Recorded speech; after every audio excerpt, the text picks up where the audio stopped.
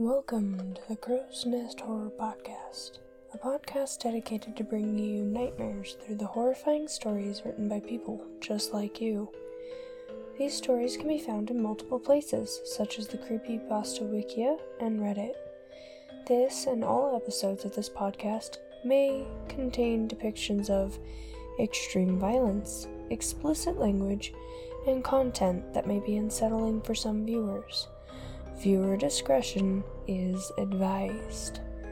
Now, my dearest fledglings and full-growns, it is now roosting time.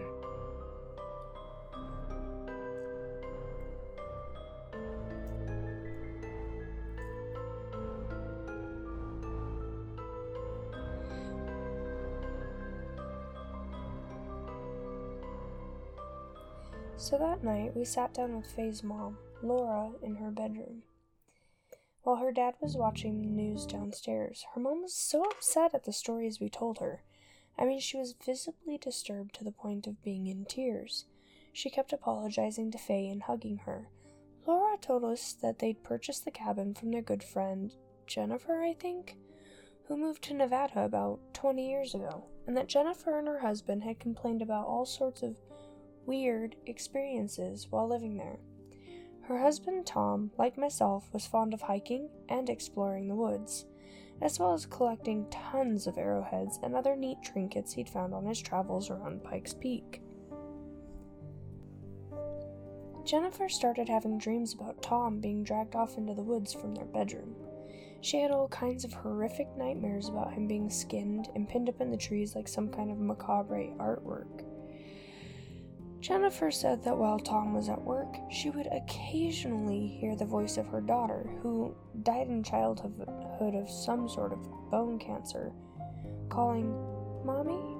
from the edge of the forest. Jennifer's doctors claimed it was the medication she was on and changed her meds.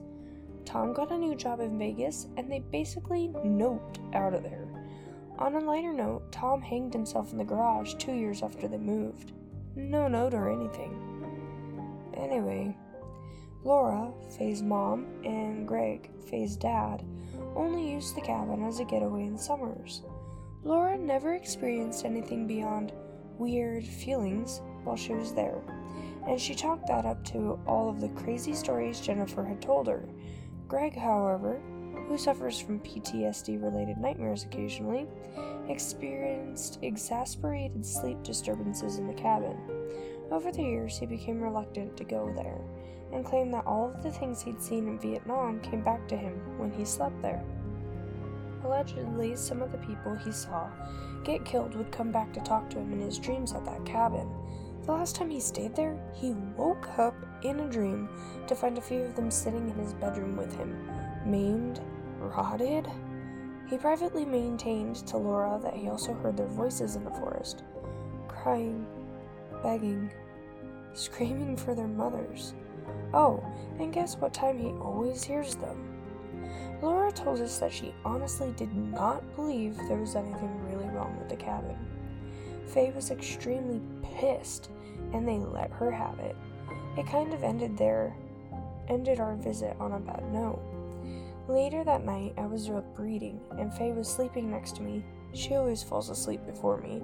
That girl could fall asleep in a pile of rocks.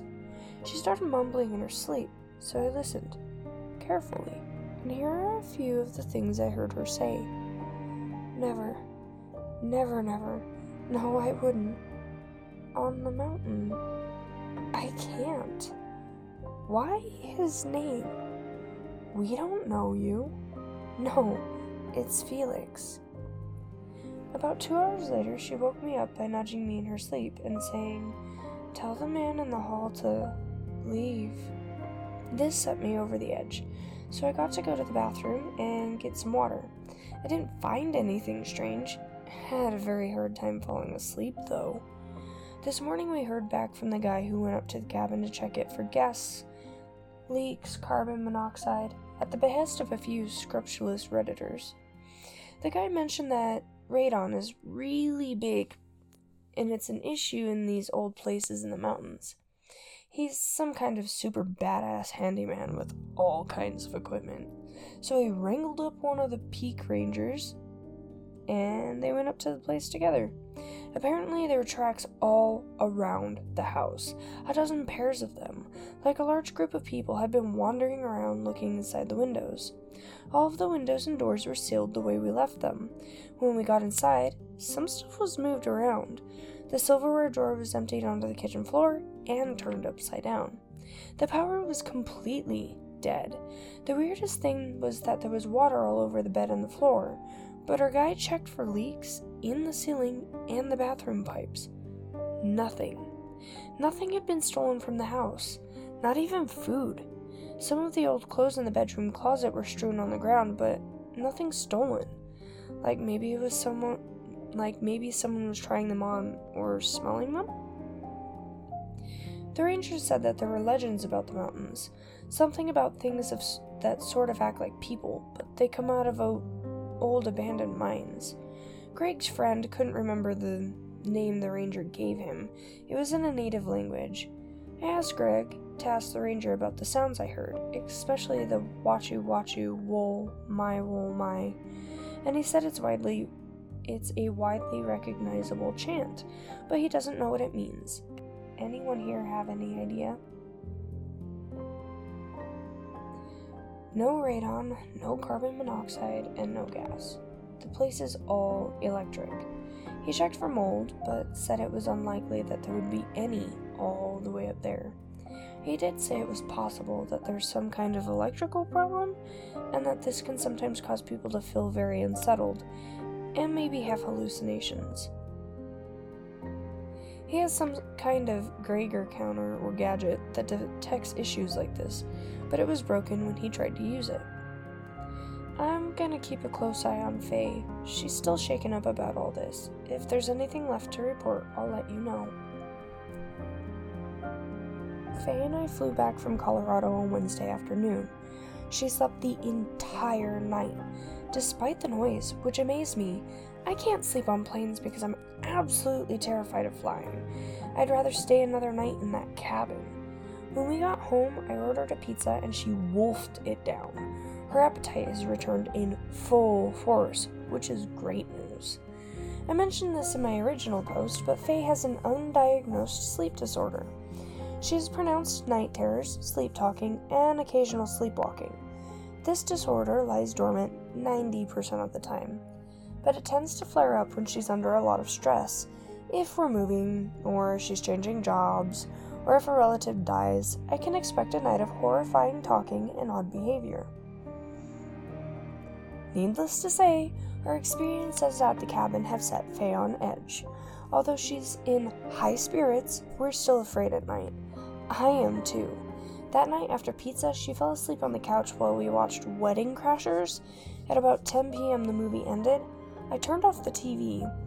As I brought our plates to the kitchen, I passed by the stairwell and heard a faint noise from upstairs that sounded like a man sighing. I shrugged it off and woke Faye up. We brushed our teeth and went to bed. Faye talked in her sleep a lot that night, and it started about 1 a.m. I woke up to her calling out, "What did you do?" and "Do you need help?" and laughing. This isn't really unusual for her. She babbled occasionally, said a few funny things. I woke up again around 4 and heard her talking, but this time she was doing something she's never done before. We've been together for almost 5 years, and not once has she ever whispered in her sleep. But now she was whispering, with her back turned to me. For a second I thought someone was lying on the floor at the edge of her bed, talking back to her. This disturbed the shit out of me, so I sat up and leaned over her, trying to listen in the dark. The only thing I could hear her say discernibly was, "Shh." I asked her, "Faye, what are you talking about?" And she didn't respond. I said, "Who are you talking to?" And she replied, "Don't," and nudged me. Another unusual thing happened. At about 5:45 a.m., I woke up to Faye getting back into bed. She hurried into the bedroom from the hall and got back into bed quickly, making zero attempt not to wake me. First of all, Faye does not get up, ever. She sleeps like a dead horse, and even if she went to the bathroom in the middle of the night, which she never does, the bathroom is not down the hall. It's in her bedroom. When I asked her what she was doing the next morning, she claimed to have no memory of it. I spent all day Thursday thinking about why Faye was still acting weird. I was the one who found the dream catcher and got close to it. I was the one who interacted with the voices at the cabin, and I remembered something. On our last night in Colorado at her parents' house, Faye got back into bed about the same time, 5:45. I barely remembered because I was half asleep, but the image returned to my head. She's been getting up really early for a few days.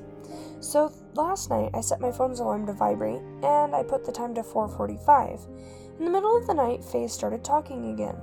This time she was doing the same thing she did at the cabin, changing her voice to sound like someone else. In 5 years, she sleep-talked a bunch, but has never whispered or changed her voice until recently. She said a few things which I tried to commit to memory. La, la, la. Shh. He's still in the trees. Where were you? I looked for you, and oh, it's time. About this time, I heard a noise outside, which sounded like an old man grumbling to himself about something. We live in NorCal, a really woodsy town, so when you look out our bedroom window, there's tons of trees across the street. It was very dark, but I'm certain I saw a man walking behind the first line of trees. He was too far away to be the one grumbling, but it is very unusual to see anyone over there at this time of night. In fact, I haven't seen anyone over there at night, ever. Looking outside required me to open the curtains, which lit up our room with moonlight. When I looked back at the bed, Faye was lying there with her neck craned towards me. Her eyes crazy wild, fixed on me, her mouth was open. She issued out this really frightening, gurgling, drawn-out groan and flicked her tongue around. It looked like an epileptic fit in slow motion. Faye has definitely opened her eyes in her sleep, but never like this. She looked like a fucking murderer. I got so scared I called her name really loud and woke her up. She was confused and asked me why I was at the window.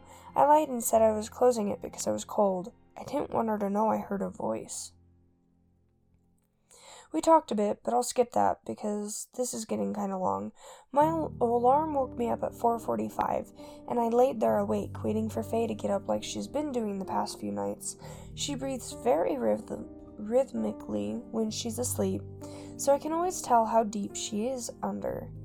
At about 5:20, she sat straight up, swung her legs out of the bed, and tiptoed down the hall. I followed behind. When I say that my fiancé tiptoed, I don't mean like a child on Christmas Eve. This was robotic, alien, and inhuman. She moved like a meth-addicted ballerina zombie down the hall and stopped at the stairwell. Her breathing never changed. I just stood there in our bedroom, poking my head out into the dark hall.